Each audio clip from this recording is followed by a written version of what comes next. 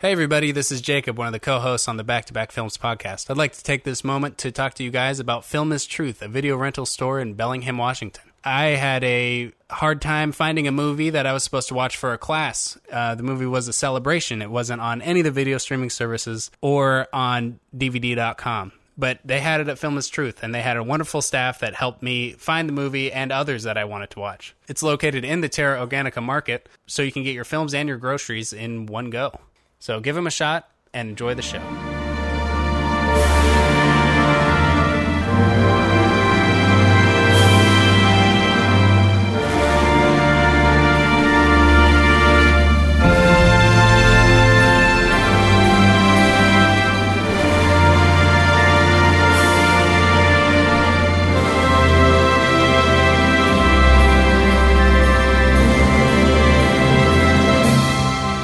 Episode of the Back to Back Films podcast. This week we're doing something a little bit different due to some technical errors with our initial recording of the episode, and in order to stay on track, we're going to do a short episode focusing on this week's topic. I'm your host, Keith. This is Byron. And I'm Jake. And with us, we are joined by Robert Bojorquez, a fellow filmmaker and friend of ours. Thanks for being here. Yeah, thanks for having me. How y'all doing? Good. Doing great. Good. Yeah, good. First time on the show, Robert, huh? Yeah, indeed. Sort of. So, just to kind of keep things moving and get us into discussion with the topic, I just want, can you tell us a little bit about yourself, who you are, what you do, your interest in film, stuff like that? Sure, yeah. So, like all these other fellows, I went to Western Washington University here in Washington State at Bellingham, Washington, and I kind of came up through the same office in their associate students as these guys did, and a lot of volunteer kind of indie peer-led filmmaking, and that comes from doing a lot of just making videos for funsies with friends in high school and doing whatever I could before I came to college even. And during my time there, I started that Western's 48-hour film festival, and I don't know, just tried to do a lot to make filmmaking accessible for students at Western. And yeah, since then, it's been a couple of years since I've graduated now, and I've kind of bounced down to Seattle pretty quick and have been doing a lot of freelance indie stuff ever since. I worked at a small kind of post-production house for a year and a half when I first moved to Seattle.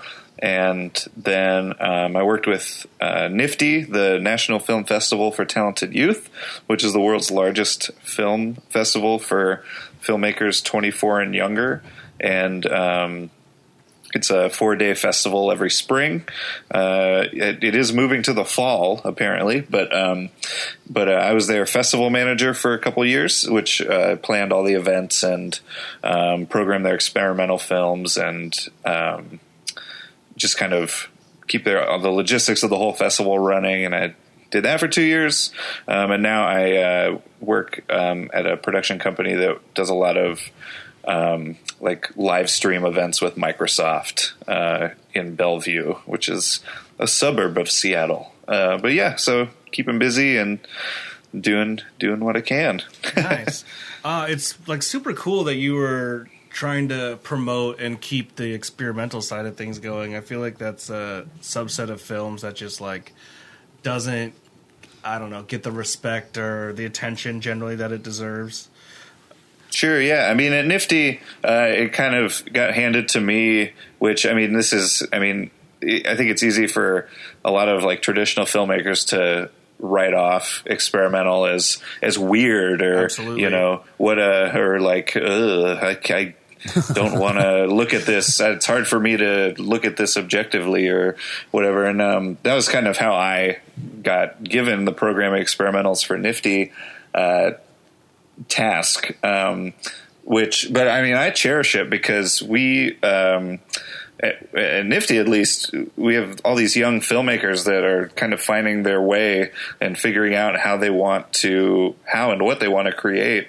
And we get some really, really interesting films. And every year I'm like blown away by how creative and like thought provoking, like teenagers can be in their art, which is like crazy to me that like with not as much necessarily like world experience yet, they're like, you know, tapping into these emotions and like life issues that, you know, some of us that are older in our 20s, even people that are older than that, you know, don't have experience with. And some of these students and young filmmakers have such a unique lens that they're looking at everything through and finding really bizarre, like, I'll say it bizarre, but like really interesting ways to communicate that through, you know, the medium of film too. So it's a ball. I love it every year. So it's a lot of fun.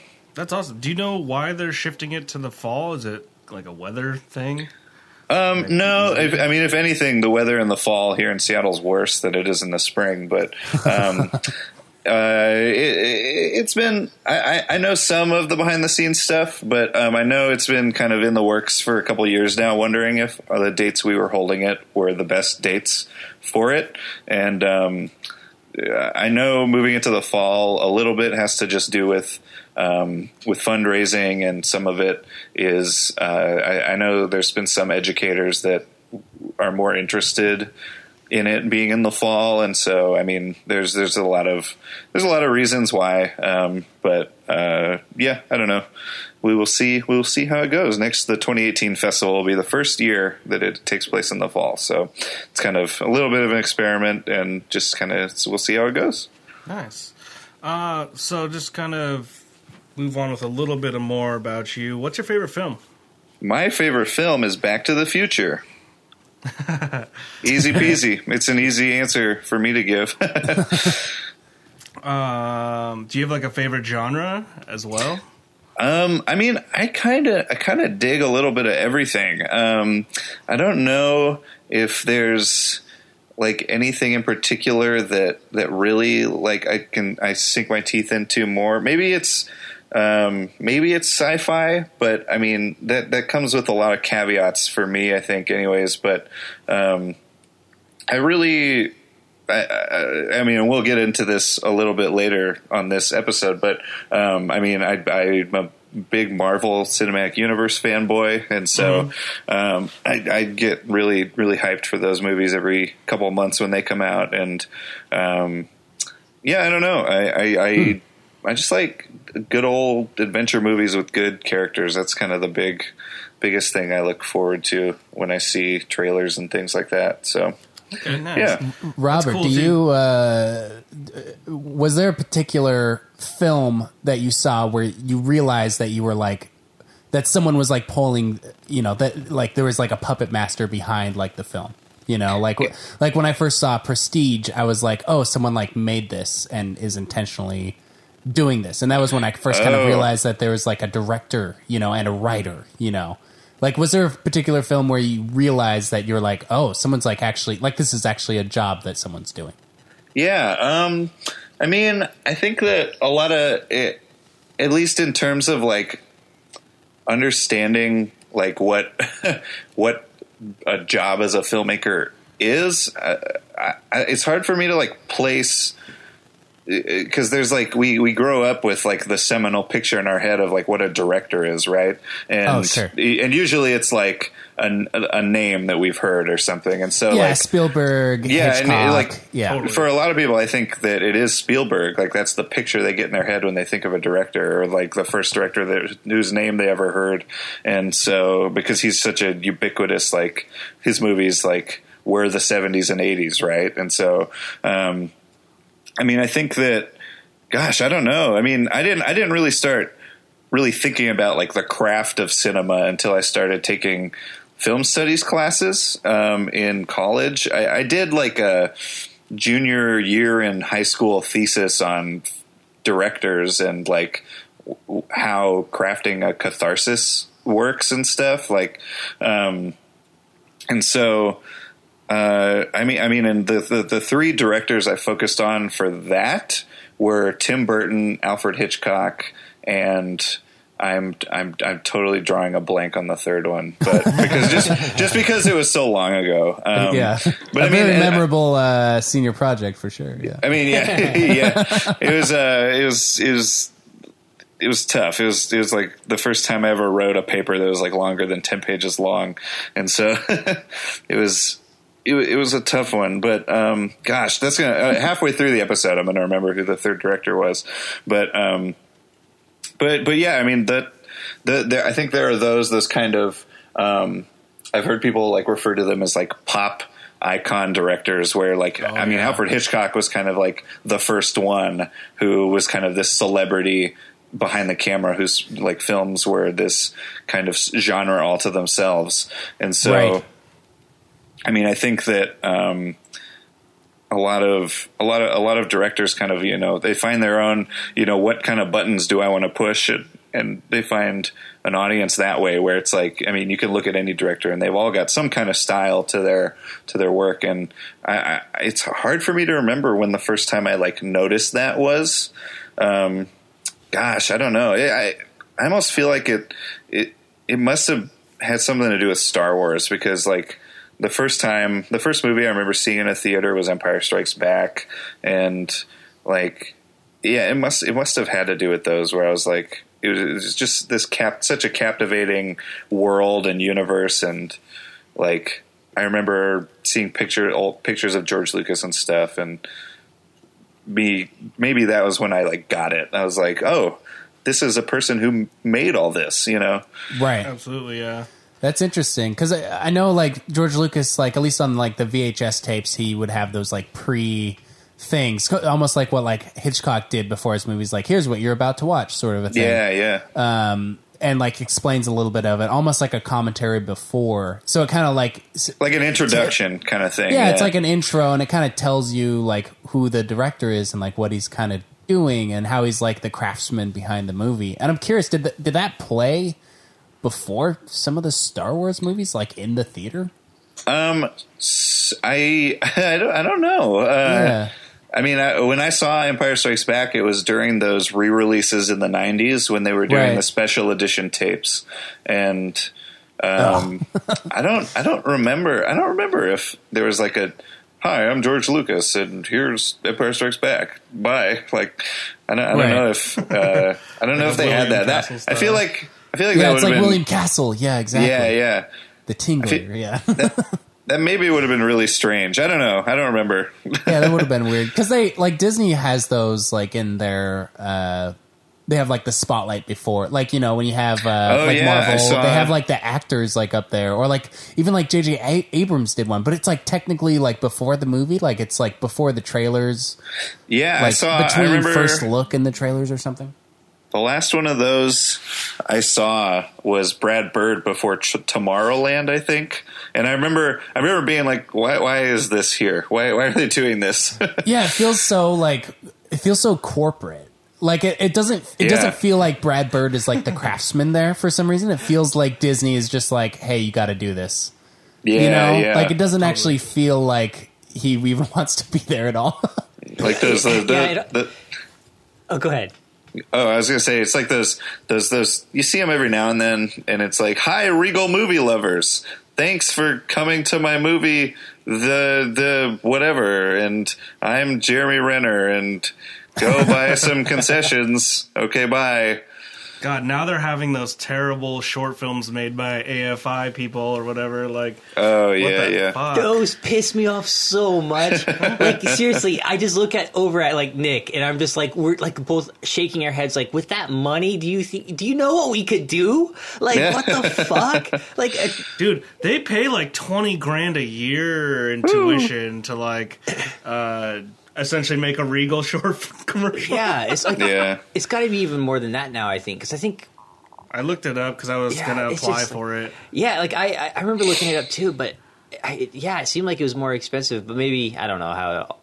Yeah, but there. Oh my god, it just pisses me off to no degree. Like, there's not even a fucking story to it. It's like they always end like with them like eating popcorn and the robot's like nodding its head, and you're like, what the hell? The other thing that really pisses me off is that they always start and end the same way. And I swear they always start with the fucking people outside the theater looking up at the marquee, wondering which ones they're going to see. It's like, no, nobody does that anymore. Everybody knows what movie they're going to go see. Like, no one just like goes, like, what if they're not showing a movie at the time that you show up? Like, it's the most unrealistic fucking thing ever. Yeah, right. It's terrible. All right. Actually, I did want to ask this to Jacob because he's asked this to the guests, and I'm assuming it's a question that's going to be asked every time. But Jacob, is there a movie like you watched where you, like, you know, it's sort of like clicked in your head? Yeah, I actually mentioned it in the question as an example, but it was The Prestige. Oh, okay. By Chris Nolan. I watched it in high school, and I was like, I feel like there's something going on here, and I looked up who the director was, and I was like, oh, that's the director of Batman. And then I went and watched Batman, and I was like, oh, this is like the same. And then I went and watched like Memento and did all that shit. Wow. And then I was like, oh yeah, holy shit, these are all like very similar. And that was like my first like, oh, there is a director here. You know, there is like someone pulling the strings. So it kind of just blew my mind a little bit. So that's why I always bring it up, because I'm always curious if people have that same experience. What about you, Keith? As me. You know, I honestly can't think of a specific movie that was like, you know, wow, that was the one that really like made me think about it. I kind of like always wondered like, how did they do this? Like in terms of making movies, like I always remember like watching a movie and then being like how, you know what I mean? I'm always just like, the cinematography and everything else, the editing, I was always kind of like, how, you know, like I never really, and then I don't know, I just was always, I spend more time wondering about how the movie gets made as opposed to watching the movie for a long time. So I don't know. I remember being places and thinking that, but I can't remember the movies we were watching like while that was happening. I was kind of the same way. Like I always was kind of looking in on the movie as like, how do they do this?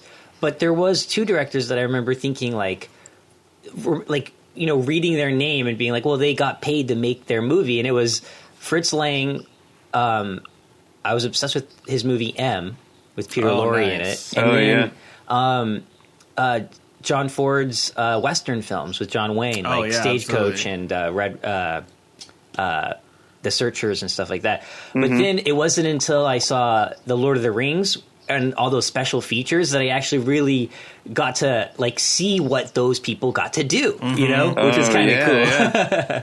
Those supplementary material in the Lord of the Rings extended editions, like kind of opened my eyes to like what the job actually entails and how immersive it could be if you wanted to be that type of filmmaker. So that was always cool. So it's always kind of cool to, like you said, Jacob, to see like what type of films, you know, or filmmakers kind of open people's eyes to that, the concept of film making and the people or the vision behind it. It's kind of cool.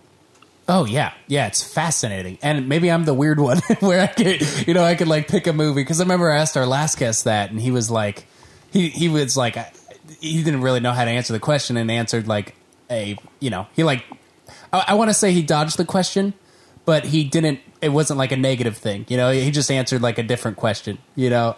So maybe I'm the weird one. You know? I do remember as. Was I in 6th grade, I think? I did a presentation because we had to do a presentation on, like, what do you want to be, like, when you grow up, essentially. And I chose director. Yeah, so apparently in 6th grade there was some inkling. I didn't do anything with that until college, but apparently I had an idea of it. See, that's awesome. Did you mean like film director? Yeah. Like you want to be film director, not like director of sales or something? No, like a film director. Wow. Actually, a couple of years ago, my mom I had the presentation because it was like a PowerPoint on a disc. And I looked through it again, and I actually used like Spielberg as an example. Like, there he is. Yeah, there's good old Spielberg. Good old Spielberg. It's funny. I remember doing a report, like it was like a job report where we had to, like you said, like what would you want to be growing up? And I put camera newsman. Because like that was the only job. That was the only job that I could think of that you would That's so like funny. walk around carrying a camera, and I thought that was like the coolest fucking thing. Like you get to walk around with a camera and just film stuff. Like how cool is that? That's so funny. This is I'm going to tell you guys mine because it's so lame compared to you guys. But I said a cashier because I thought cashiers got all the money. You're I aiming was high. like, why would I want to be like a That's actually worker not at a bad grocery logic, store? though. The cashiers Like- get all the money. Yeah, the workers who walk around and shelf stuff, they don't get anything. But the cashier, they get the money. I'll take the money. Oh, that's amazing. The logic is actually pretty good on that. Pretty sound. Yeah, I did a whole report on it. Yeah, it was great. Kindergarten was my kindergarten dream. Never came true, unfortunately. There's still time, I think. Okay. I want to jump us into the topic, but just to clear up the AFI, the cost of attendance, this is their estimated costs. Well, okay, just tuition alone for the first year and for the second year, $55,000 Each. each year. Yeah. And that's for tuition. Hey, buddy. Their That's like a new total Tesla. estimated cost is the first year $86,000 and the second year's $88,000. Yeah. Fuck. And That's there's- like 2 new Teslas. Jesus. And I think if AFI, there's 3-year program too, right? Depending on what you want to go into. Maybe. If I remember right. Yeah. Because I know that they had different programs. There was like one that kind of specialized more in like the editing and It's stuff for like each that. discipline. Yeah, which is pretty Yeah. cool. There's producer, director, cinematographer, editor, and production designer. Damn. Yeah. I know Darren Aronofsky and David Lynch went there. So did Yanis Kaminski. Oh, that's right. Yeah. Yeah. Mel Damsky, who lives up here, went there too. Oh shit. Yeah. I know okay. there was just one more name. There was Sure. a senior when I was a freshman at Western who went into their editing program. His name is Brett. His first name is Brett. And I don't remember. Brett Bachman. That's his name. Brett Bachman, And okay. yeah, he did a bunch of work with Funny or Die. And I think he edited a feature, his first feature a couple of years ago. I don't remember what it is, though, because... It's like a B movie, right? There's some kind of a B movie. I think. No, I don't think so. I don't remember, but he, I don't know. He was like a friend of a friend of a friend. I didn't know him like personally. That's kind of cool, though, just knowing like someone from our school went there Yeah. like that and is doing something. It's kind of like Yeah. the whole TJ Martin thing. Yeah. And Robert, maybe you'd know.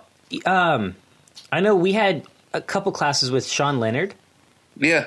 and then like I know Sean. yeah, it's like I'm friends with him on Facebook, but he doesn't post much, so I don't He know. doesn't Like, use Facebook very much. He's busy and also just kind of he's he's really busy. He's like the creative director for Odessa, the band. right? Yeah. Yeah, I actually produced a trailer for their album that came out in September and I was working with Sean. He like hit me up, and that was a lot of fun because I hadn't seen him in a while. But yeah, he's very scarce on social media. Yeah, but his stuff is always just like it's always like wowed me. It's just like damn, like if there was anybody that I could think of that could probably get like some sort of scholarship or something to AFI, I always thought of like him as like just a good example because his shit was always so. He doesn't need it. He doesn't have anything to learn from those people. No, yeah, it's crazy. But I was kind of curious, like, because I knew that he was the creative director, but I didn't know if he was doing anything else, like, regarding film. Because I know he had like that documentary that came out. That he did a couple of years ago, The Living on $1. Yeah. So I mean, I don't know. They keep him pretty busy. Because they're like he's part of their like stage direction too. He's like plays backup guitar in the band sometimes too. He's all over their stuff. Wow. So Wow. yeah, he's a busy boy. It's crazy because I love that band. Odessa is like I have one of their CDs in my car CD changer, like almost all year round. All right. Let's jump into this. So, Robert chose the topic this week, kind of talking about the reinvention of the superhero genre. Two films are Superman 1978 and Spider-Man 2002, but we won't be talking about those too much, except for in reference this in this episode. So let's just start off with why is talking about the superhero genre important? And I want to pose this to Robert, but also obviously to the rest of of my hosts here. Yeah, what do you think? Yeah. So I mean, just in terms of, it's easy to look at it all through the lens of I think kind of where we are right now currently and the way the film industry is and how saturated that market is right now, due to the success of Marvel and then Warner Brothers trying their best and kind of everyone's trying to find their own comic property to adapt right now, it seems like. And it's always been like, I don't know, for me, I grew up with, comic books being around the house. I have older brothers that we all read them. We all watched the X-Men cartoon and any other new cartoons that came out. I think I remember watching the Spider-Man 90s cartoon, and there's a Silver Surfer cartoon. There's all sorts of stuff going on. Super Friends, Justice League. Mm-hmm. And I mean, if you look back through kind of how all these heroes have been adapted since they were created, like there's the old George Reeves serials, the Superman serials. There's like really, really old Batman serials too. That were just like very, very, the Batman was very different than, he is now, obviously. And like it I don't know. I think it's just really interesting to see how these waves, ebb and flow with, what audiences expect from a movie that has superheroes in it, and just like ways to subvert those expectations. And I know we did talk about this a little before, but just kind of how it even reflects like current events and things that are happening in the real world, and like do we turn to movies to lift us out of depression, like literal emotional depressions, and do we need someone to be like a hero to us, to give us hope for our lives or the lives of those around us? And I think that there's these heroes that we write about that are adapted and adapted again, that we get familiar with. We feel like we know them, and they serve that purpose for us. And so that, I don't know, that was why it's all very grand, but like it's something that can be enjoyed either on that deep level or as a summer blockbuster, just throwing back popcorn and enjoying it. And so I think that that dichotomy is really interesting, and I don't know, I thought it was worth exploring with movies that are a little older, that aren't the Doctor Strange that just came out, or whatever like that. And so movies that are a little more ubiquitous than like what's hip and new and brand new and right now. So I don't know, that's kind of what really piqued my interest with approaching this kind of reinventing the genre discussion.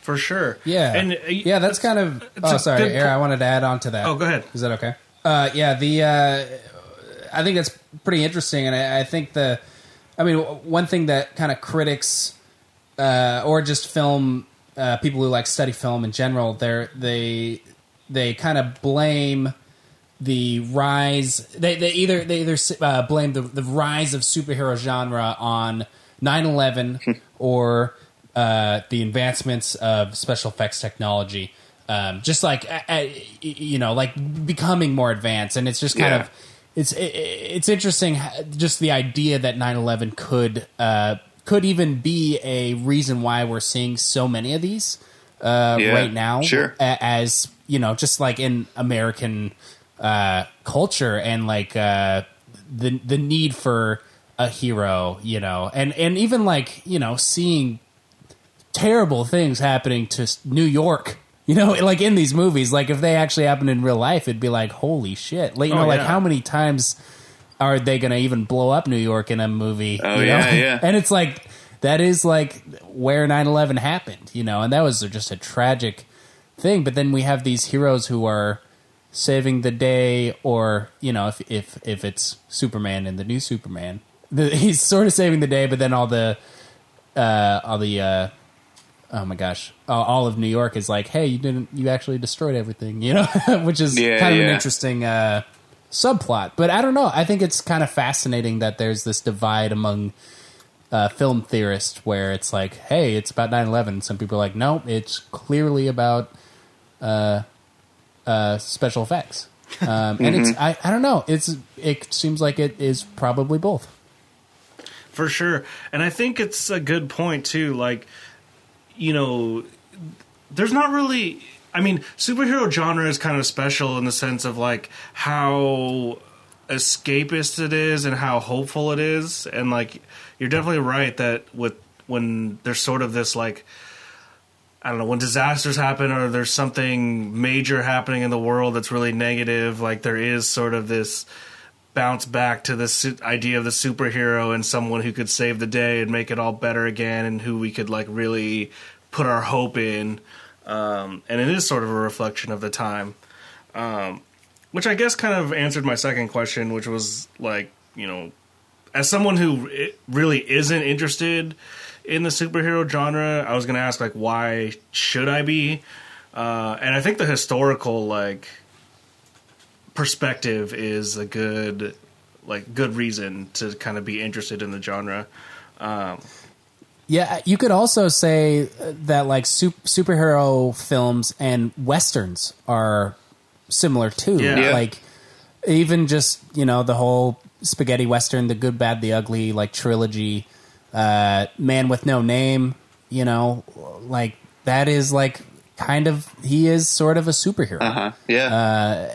So you it's kind of like this weird progression from like from early on, like swashbucklers, you know, like Robin Hood, the swashbuckler, to like Peplum, to Western, Yep. to and to today, which is more superhero. And we're even like seeing leaks of superhero. We talked about this on an earlier episode, but in the latest Fast and the Furious films in that franchise, they're kind of just superheroes. Basically. Yeah. They don't have any powers, but they're flying off of helicopters and they're doing all this They're like crazy shit that indestructible, normal. pretty much. They can punch. Like The Rock is like fucking huge and can punch like through steel, Yep. you know? And it's like, that's not a thing a human can do, but you know, we kind of buy into it because it is superhero. Even like Die Hard, like the later Die Hards, those are way more. Oh, I mean, yeah, that's a criticism of what the Die Hard movies have become. You know, where the first one was where John McClane was like, he was supposed to be like a normal dude who takes down terrorists. You know, he was supposed to be this like him overcoming the lack of powers, just being a normal guy. He's not a police officer or anything. Mm-hmm. Right. And he's feeling pain. Now and in the movies, he's like jumping off freeways onto trains, and like he's become this indestructible guy who's amazing and incredible. And like that's a common complaint about the series now. Yeah, totally. Right. Like it becomes like self-aware. And I'm curious if just even like movies that are like in the Marvel universe, they're not all the same movie, but they're all like very similar in tone and self-referential, and it feels like it's part of this like large series. And I recently watched the new Spider-Man. Yeah. Spider-Man Homecoming, actually. And there was a lot of jokes in there that were just like, I mean, the movies are campy, but it was like really campy, like self-referential, like making fun of itself and like building off of other Marvel films that had kind of come. So like Marvel's still like kind of going that way with its campiness too, which is interesting. And I kind of like it because it kind of started out like that too. Yeah. Well, I mean, the point of that Spider-Man Homecoming, it was supposed to feel like, you know, like a John Hughes high school movie, and those were fairly campy movies too. So I mean, I don't know. It's interesting how I mean, and that's kind of Marvel, what they've been trying to do as they move further away from like origin stories and things, is to kind of focus more on trying to kind of subvert like the superhero genre itself. And it's like, well, no, like these are just like they're doing what you were saying, Jacob, is that they were like these heroes don't have to just be like superheroes and that's all. Like they can be this can be a World War II movie, and this can be like a 1960s like Cold War spy movie kind of, and right. Or a high school movie or a heist film. You know, they've been trying to kind of stretch what even being a superhero movie means, which I think is part of how they've been able to, you know, stay relatively fresher than just you know, pumping out a bunch of origin stories and sequels. So totally sure. And you know, that's why I liked Wonder Woman as much as I did, because it felt fresh. It felt like it was pulling from these kind of classic, like I see it as peplum, but I'm sure there's other people who are like, no, it's not peplum, it's this specific thing. But so, but I saw it as that, and when I watched it, I was like, wow, this is like really neat how they're kind of pulling from this like older style of filmmaking and really like mashing it together with this new thing here and creating this whole new experience. And it's almost like we're able to experience like older films with the modern language of pop cinema. Sure. Like old pop absolutely. films with like the new language, you know, and it's kind of cool. I kind of like it. Yeah, I think that's like kind of integral to the genre, because you said like with Westerns, I mean, the same thing kind of happened to that genre. Is like at first they were, like you said, more swashbuckler type of action films, and you know, maybe like one of the white settlers had been kidnapped and then the guy has to go rescue the damsel in distress, and it was almost kind of mirroring like the fantasy medieval sagas that were also kind of popular at the time. And then it kind of drifted off. Like the Westerns weren't as big, and a part of that was because people wanted to see more spectacle, and so the spectacle had to be seen in, like, you know, the big World War II films or the peplum films that were getting to be, you know, more popular. And then they kind of got back into style again. Like you said, you mentioned the Dollars trilogy, and, you know, Vietnam was kind of just starting, and the hero changed into more of like an anti-hero, yet he was still like a superhero of sorts, and how, you know, eventually even that died off. And then now we're kind of seeing a little bit another, you know, emergence of the Western genre, and it's kind of the same with the superhero film. You know, I think America always goes through an ordeal, whether it's a war or a tragedy, and through that, the characters of the popular genre or genres at the time either change, morph, or they get back into style. And I feel like for superheroes, you know, 9/11 happened, and we needed something that was more of like a superhero. So, you know, Spider-Man came out, and then the war kind of kept on going, and it became more dark and became more complicated, and people were getting fed up with it. And then, you know, Batman came out, and the Dark Knight came out, and you know, we started seeing these heroes that were more complex, and then, you know, just the Tobey Maguire Spider-Man, and you start, you know, the villains got more dark, you know, you know, Heath Ledger's Joker became more, you know, more realistic and more scary, you could say. And then now we're kind of coming back into, I think, something that's maybe not as dark, something that is a little bit more light. And I think because we are so sick of seeing and hearing all these terrible events that are happening in the world, you know, people don't want to like turn on the news, see all this dark shit, and then as a form of escape, go to a Marvel movie and see that same crap on, you know, they want something a little different. So I think it's like kind of this interesting circle that the superhero genre has kind of like kept going, and like you guys said, it keeps it fresh, because when you have all these genre mashups, it just helps sell more tickets, I think. Yeah, well, I mean, totally. I mean, if you look at so if we want to kind of look at the last, you know, 10, 15 years as kind of this as this circle as you're describing. You know, there's the early thousands like Spider-Man movies, which were very colorful and, you know, had humor threaded throughout them, and that was kind of like the early thousands like big success story for superhero movies, right? And so then Chris Nolan's Batman movies come along, and they're like, hey, this is dark and realistic, but like I think the missing ingredient the ingredient that's present in those Batman movies is there is still like hope for like altruism in the movies, kind of, I guess. Yeah, maybe not pure altruism, but like Batman being capable of doing like the right thing for Gotham City. And then we get the start of the Marvel Cinematic Universe, which are like more, they're like, hey, Batman, like I don't know, they tailor the movie to the hero by like, oh, well, these are all like, you know, more comedic tone maybe, but they're lighter, they're more colorful. None of them are certainly as dark as the Nolan movies. And so it's kind of this upshot of just brighter and more colorful movies. And then DC comes along and puts all their goddamn chips in the Zack Snyder bucket, and he's sitting over there, and he's got that missing ingredient that is in the Nolan movies. Like he knows how to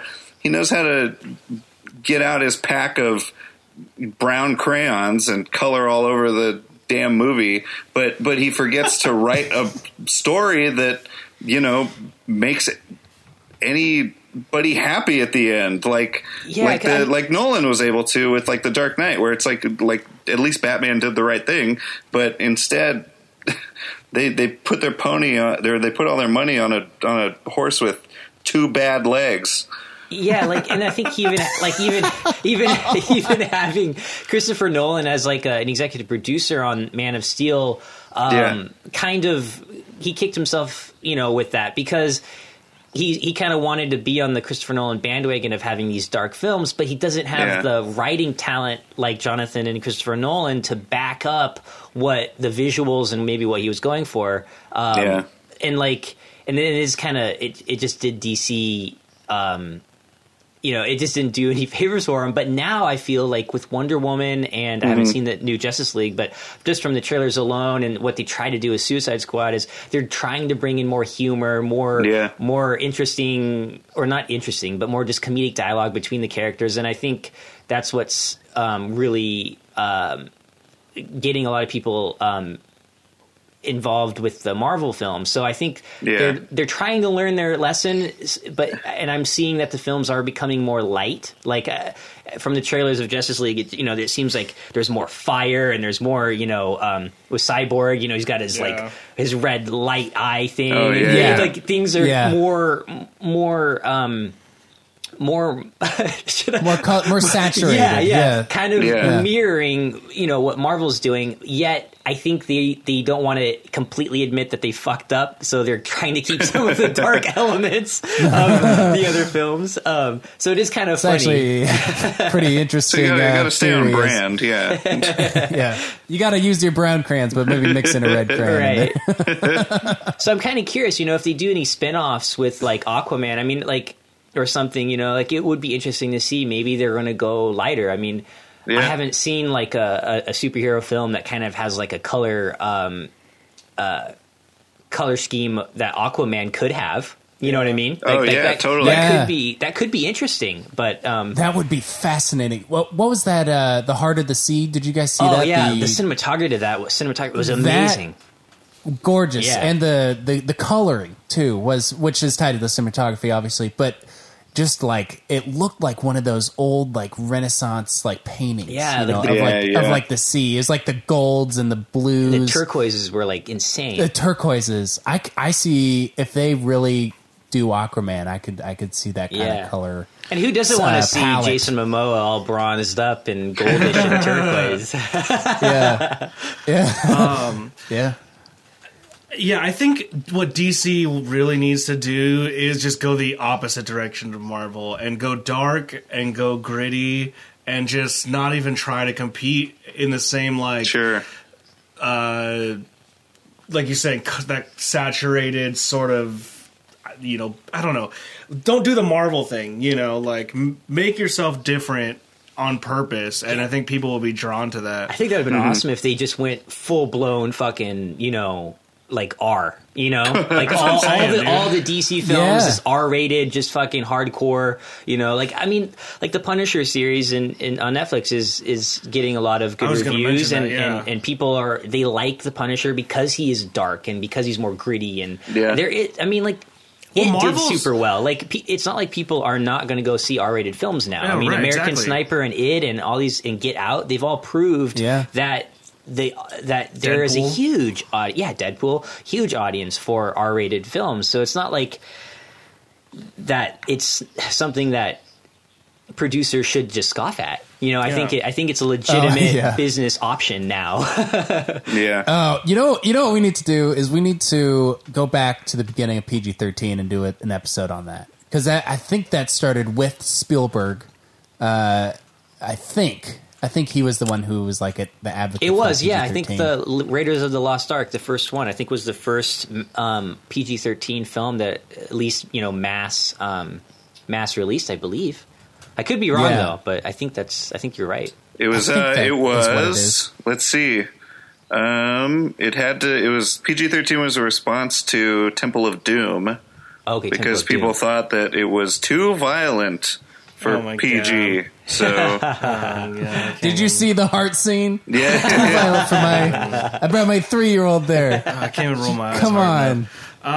No, but in terms of like reinventing the superhero genre, though, like I feel like Marvel is doing that through their shows.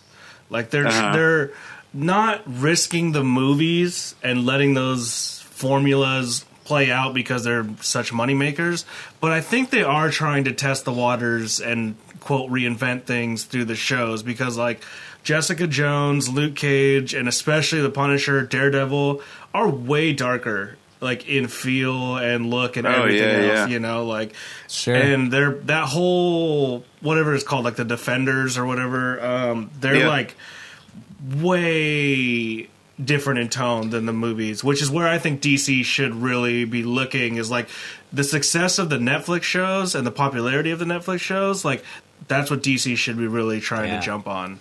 Mm-hmm. I mean, I'd argue with you, Keith, on that. I think the movies are still reinventing the genre as they go, and especially specifically the Marvel genre. So, like, Ant-Man was doing things that was kind of pushing the envelope of what it means to like have a superhero, whether that's content or an interesting scene, and I think that's why it was like fascinating that he would like shrink into his tiny little thing and like fight that way. So it's like a superhero film where the superhero is tiny and the other guys are like getting hit and stuff, and then you have Doctor Strange, which has like this kaleidoscope visual effects style.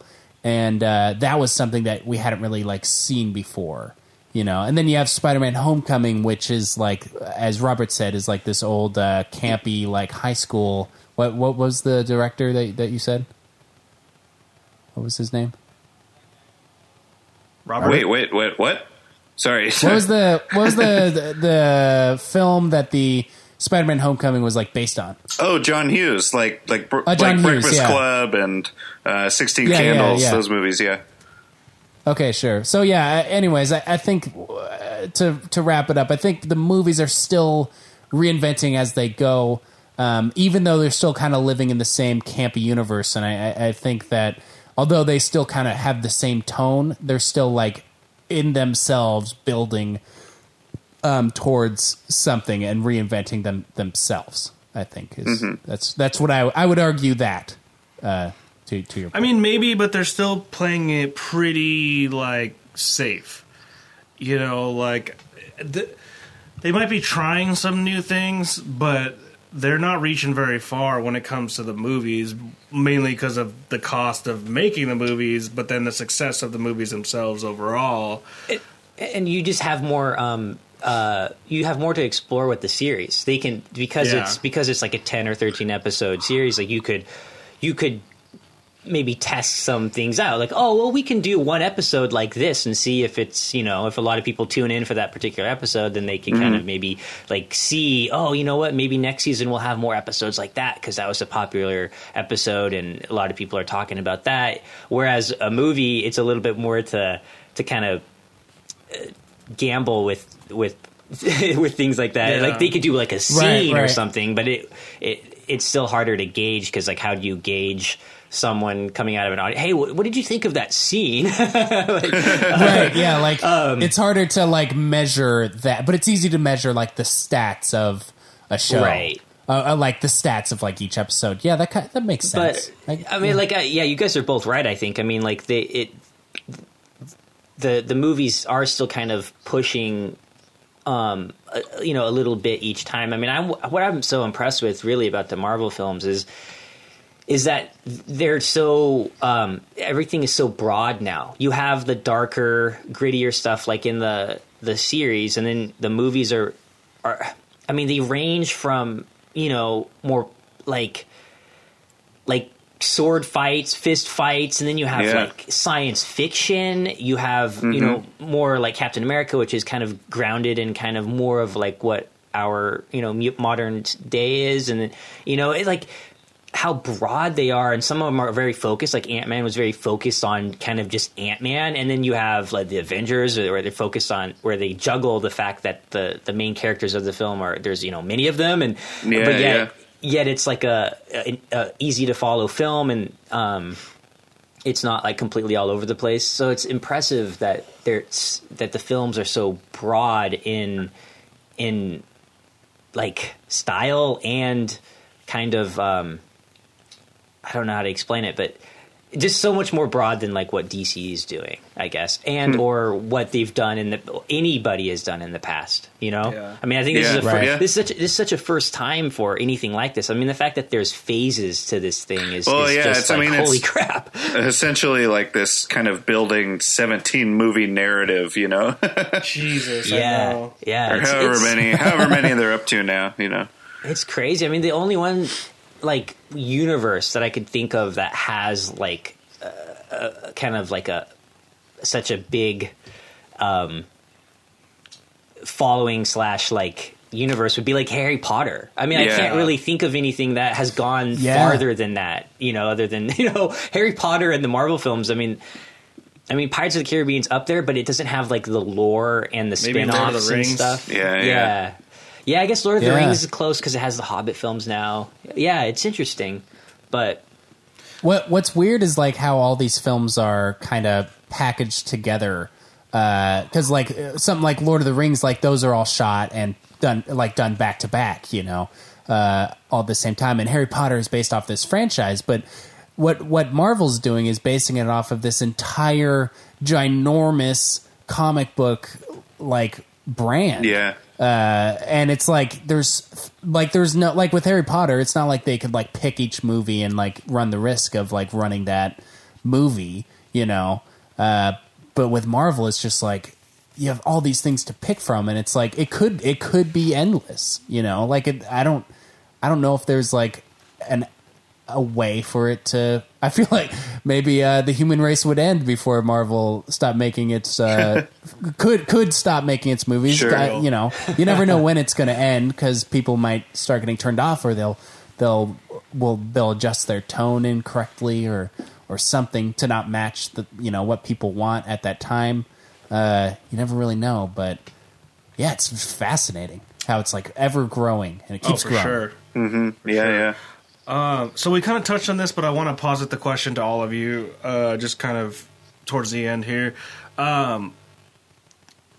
Like, with all the superhero films that we have and the way the genre is and how, they might be testing some things, but there's sort of a tried and true formula that they found that they really want to stick to when it comes to superhero films.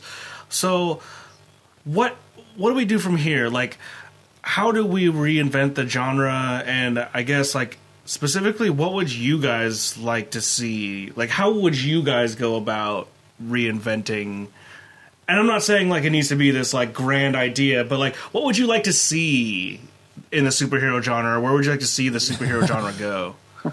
That's a good question, and if I knew the answer, I'd be in Hollywood making a bunch of money. Clearly. But you have to have an opinion as to like what you would like to see, right? I mean, so Yeah.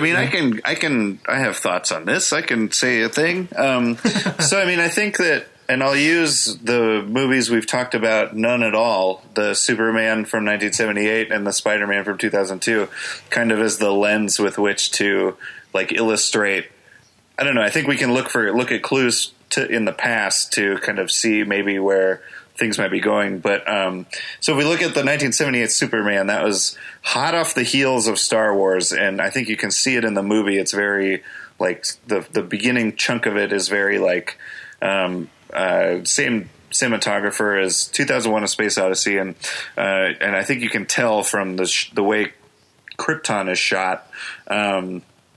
And the way that Clark kind of zooms through space on his way to Earth, it was kind of this dip, this uptick in sci-fi at the end of the 70s, and then there were Superman movies kind of all throughout the 80s. These sequels to this Christopher Reeve movie, and then they hit a point where they kind of leaned a little too hard on the comedy end of the scale, and there was like, I think it's the fourth one, which is Superman 4: The Quest for Peace, and it co-stars Richard Pryor, and so I think like the movies kind of took a turn there, and the industry, like, or at least I mean.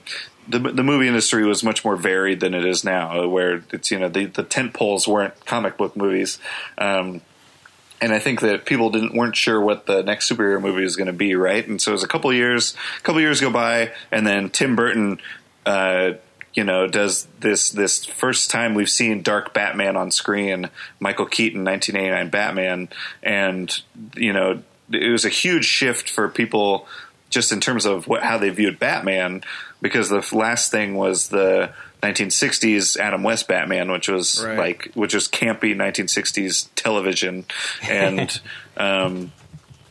that kind of changed everything. And then those, eventually Joel Schumacher took over the Batman movies, and everything got like way too silly again, Batman and Robin, and then that's where they're like. They're fighting a bunch of guys, and then randomly they start playing ice hockey. Yeah. Like with like the detonator or something. Yeah. Well, I mean, and awesome. even Batman Forever is kind of just like a Jim Carrey movie with Batman. Yes. And exactly. And so, I mean, I think what it comes down to is like the people that these movies would and should be for. Because Spider-Man kind of was the 2002 Spider-Man kind of like clicked superheroes back on for Hollywood. Totally. That I think that what the people who are going to go and see these movies, where like Marvel has kind of broke the mold now, where like kind of everyone goes and sees superhero movies when they come out now. But I think that what we see is when a character being adapted to the screen isn't reflective in an authentic way of what the source material is. I think that audiences see that, and it's obvious when, the movie doesn't seem right. And so, like, we talked about Wonder Woman a little bit, and I think that the first third to half of Wonder Woman with Gal Gadot, I think is great, where it takes place on the island, and it's this very different, texture and flavor of a superhero movie than we've seen so far, and especially with it just being so female centric, and I think that that's what a lot of people came to see, and I mean, not that like the movie as a whole, I thought is fine. It was good. I don't think it was amazing, great, because what happens at the end of the movie is it just kind of escalates into this video game boss battle that stinks of Zack Snyder, and it like no, and it so and true. and it just and that's the part where it lost me, was where it started to just not seem right for who I, and as a man, I get to have an opinion on what I think Wonder Woman is, right? Nice. But I'm being facetious. But I think that, you know, it spoiled all the goodwill that the beginning of the movie started, and so like when we see that, you know, it's like one wrong note in a great song where, you know, as soon as we let one of those go by, then more of those start happening, and we end up with Batman and Robin, we end up with Superman 4: The Quest for Peace, we end up with Spider-Man 3 or Amazing Spider-Man 2, you know, whatever, that people that don't care about the source material get involved, and to a point that the film stops being authentic and, you know,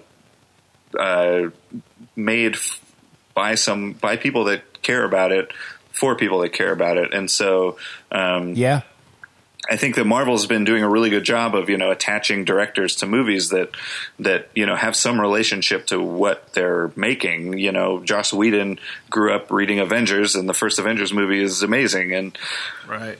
And James Gunn grew up reading Guardians of the Galaxy movies or reading Guardians of the Galaxy comics, and now Guardians of the Galaxy is like the hottest Marvel property there is, which is crazy. It's a super obscure series that, you know, ran in the 70s and hasn't been a crazy success in terms of comic sales, you know? Mm-hmm. And so I think that if we get to that point where I think if anyone's going to pop the bubble right now, I don't think it's going to be Marvel, because they've kind of demonstrated that they understand how to authentically adapt comic book characters to the screen. I think it's going to be DC is going to pop the bubble, because they haven't quite done that yet. And, you know, probably the majority of moviegoers, maybe they can discern, you know, a DC hero from a Marvel hero. But if we're looking at a superhero genre as a whole, I think that if people stop being able to tell them apart, you know, they'll start to just write every superhero movie off as a superhero movie, and they'll go see a really bad one, and they'll be like, I'm not going to see any more of those, you know? I wonder if that's like the reasoning for, like, because Marvel updated its like Marvel Stinger, like in the intro, you know, where it shows like the Marvel. Oh, we see the like, clips logo of their heroes. Yeah. In the it's logo. Like all. Exactly, yeah. It kind of like flies through, so you get to see like each one, almost as if saying like, "Hey, look, Batman's not in these." You know what I mean? Like, these are the Marvel like heroes, and it's so like regal looking. Like when they're kind of revealing. Oh, of course, it is, because it's a Stinger, and like they're all kind of like, you know, big and like that. But just I wonder if that's part of like Marvel's trying to distance itself a little bit from the you know, failing from everybody else. Yeah.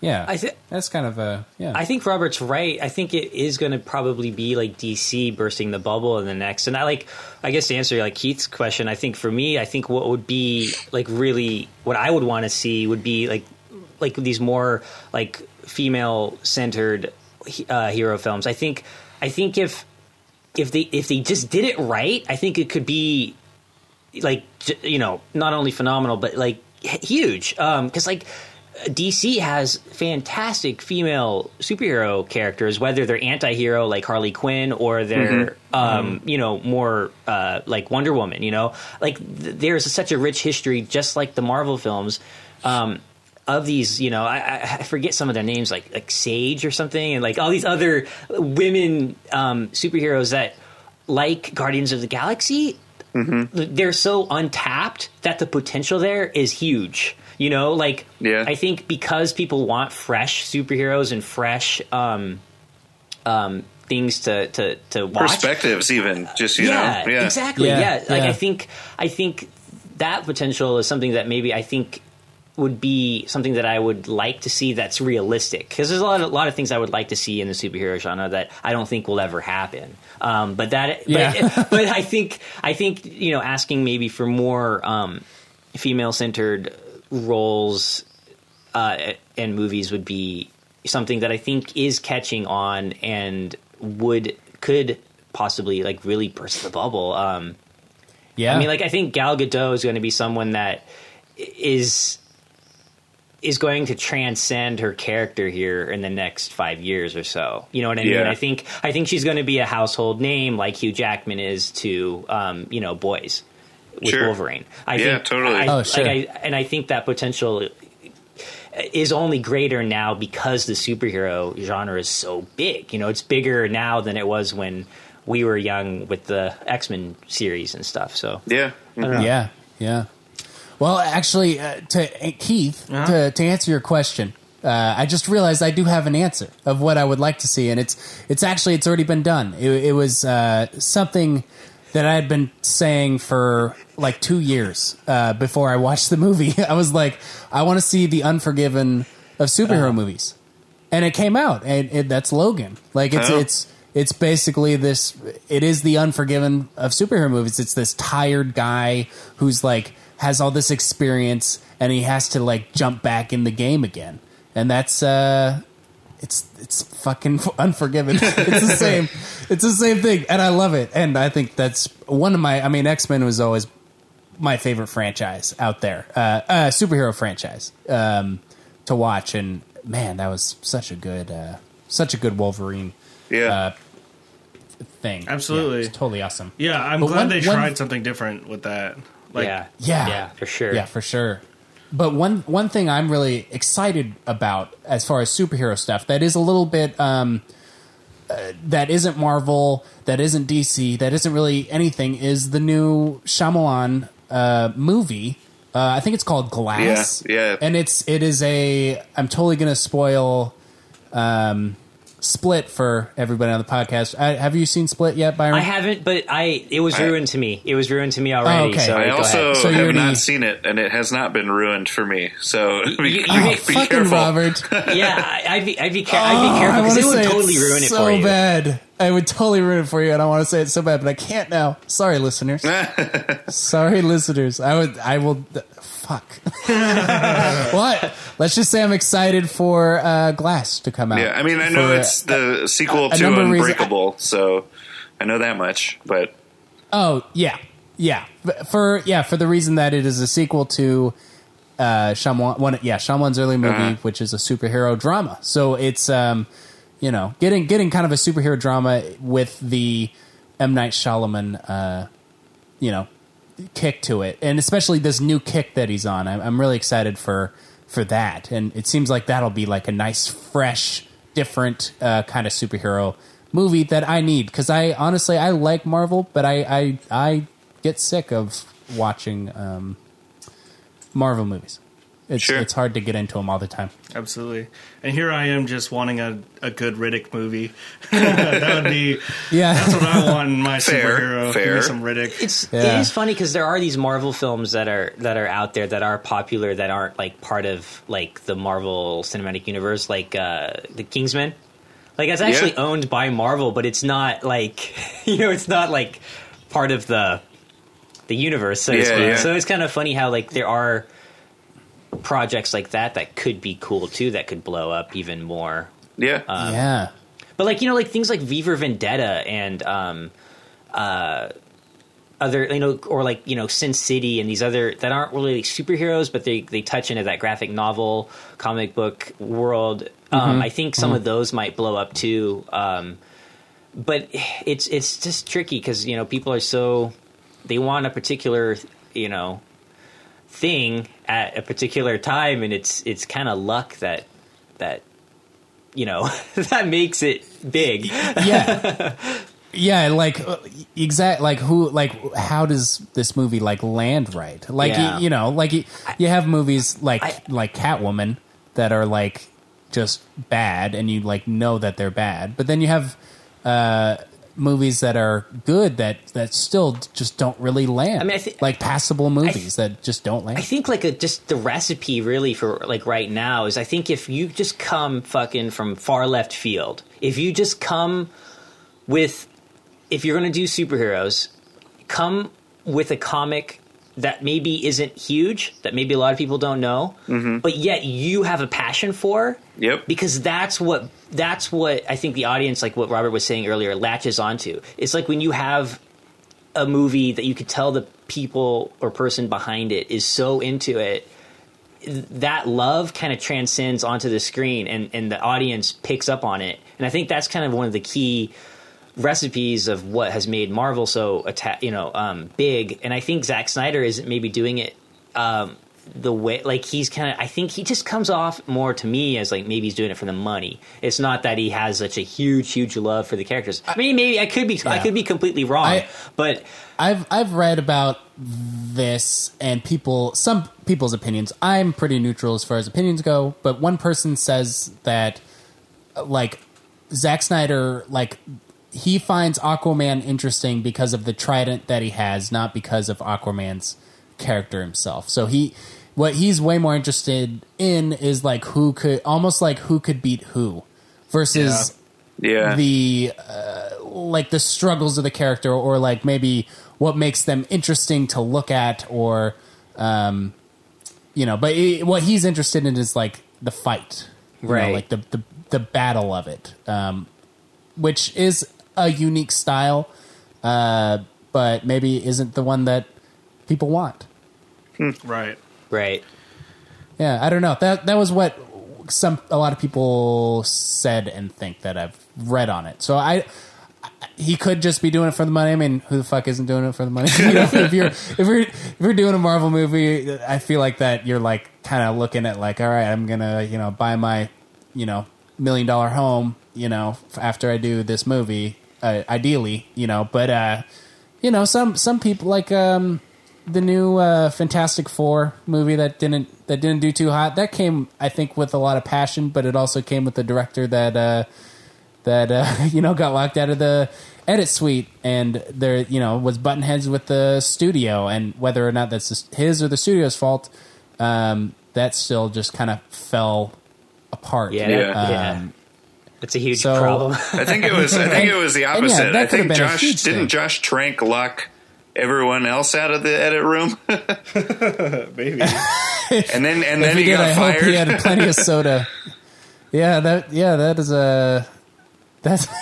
would be awesome if that's what happened. That's hilarious. I think to kind of like answer my own question real quick before we end this here, I just want to see more like genre-based superhero. I think like, sure, give me some like mystery. The Punisher, like yeah, just scale it back. Give me something like, mystery, hard sci-fi could be cool. Yeah. Just give me something a little more specific in a genre, like a horror superhero. I mean, I don't know how you would do that, but that could be cool. Did you see the trailer for the New Mutants that comes out next spring?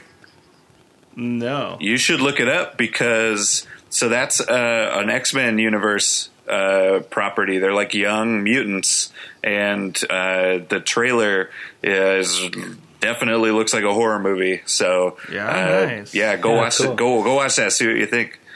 Oh yeah, I'm looking at it right now. Definitely more horror. Keith found his superhero. Like like I think Deadpool like could like even touch on that, but like in the comedic way, just with the violence. Oh yeah, for sure. Yeah. So just give me some of that. Don't be afraid to kind of push the envelope a little bit. Try something new.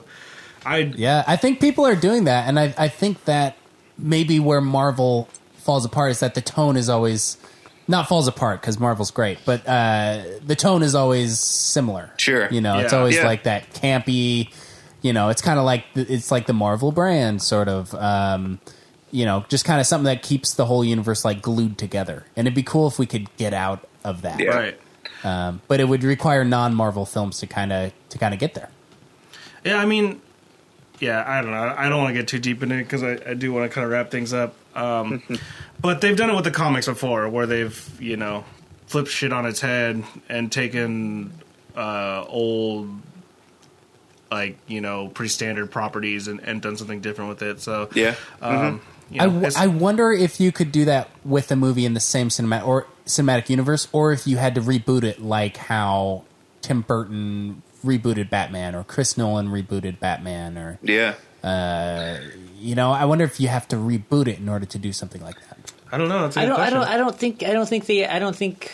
Not to go on to this huge other thing, but I don't think we have to. I mean, because I know Ben Affleck was thinking about doing something more genre related with Batman, and I think if you could have him with his standalone films do something more dark and genre, and then have him when he's with Justice League be more light and more comedic, I think that could work as long as his character stays true. Yeah.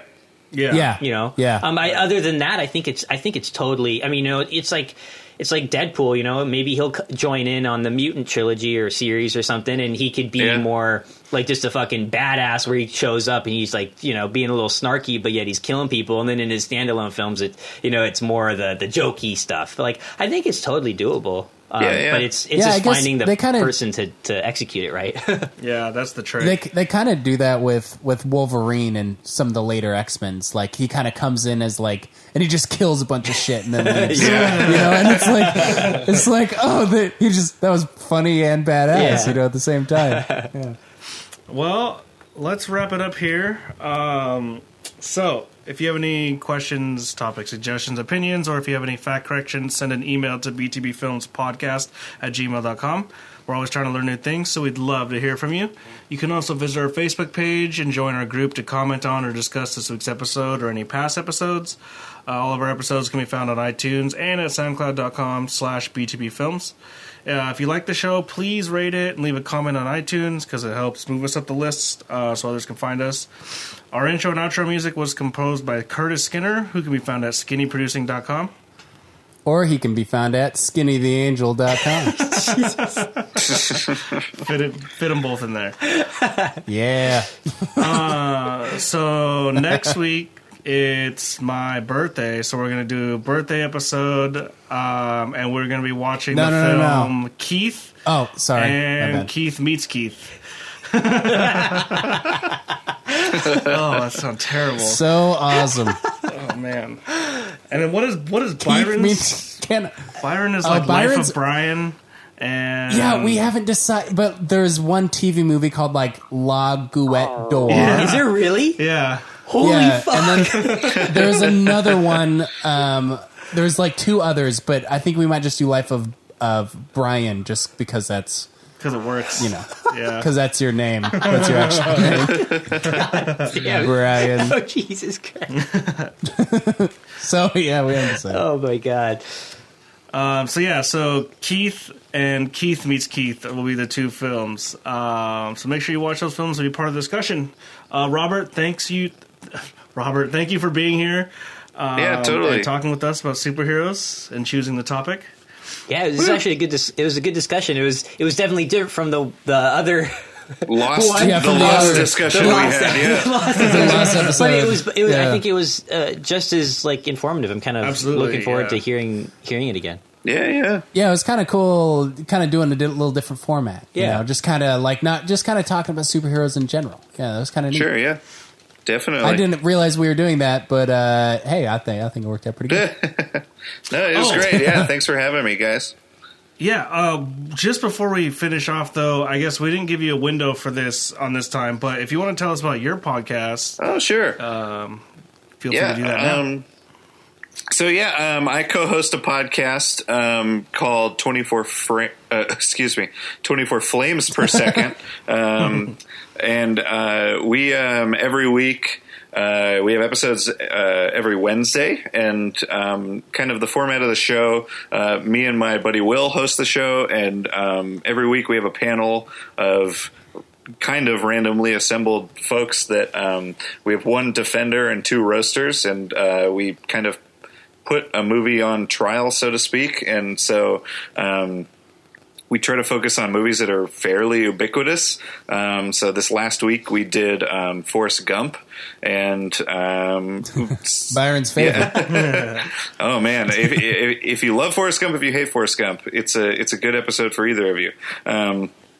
But yeah, so some examples of other movies we've done. We've done The Prestige, which Jacob, you were mentioning earlier. We did, I defended Back to the Future in an episode. We've done like The Incredibles, like a lot of just kind of, fairly classic films at this point that some people love it, some people hate them.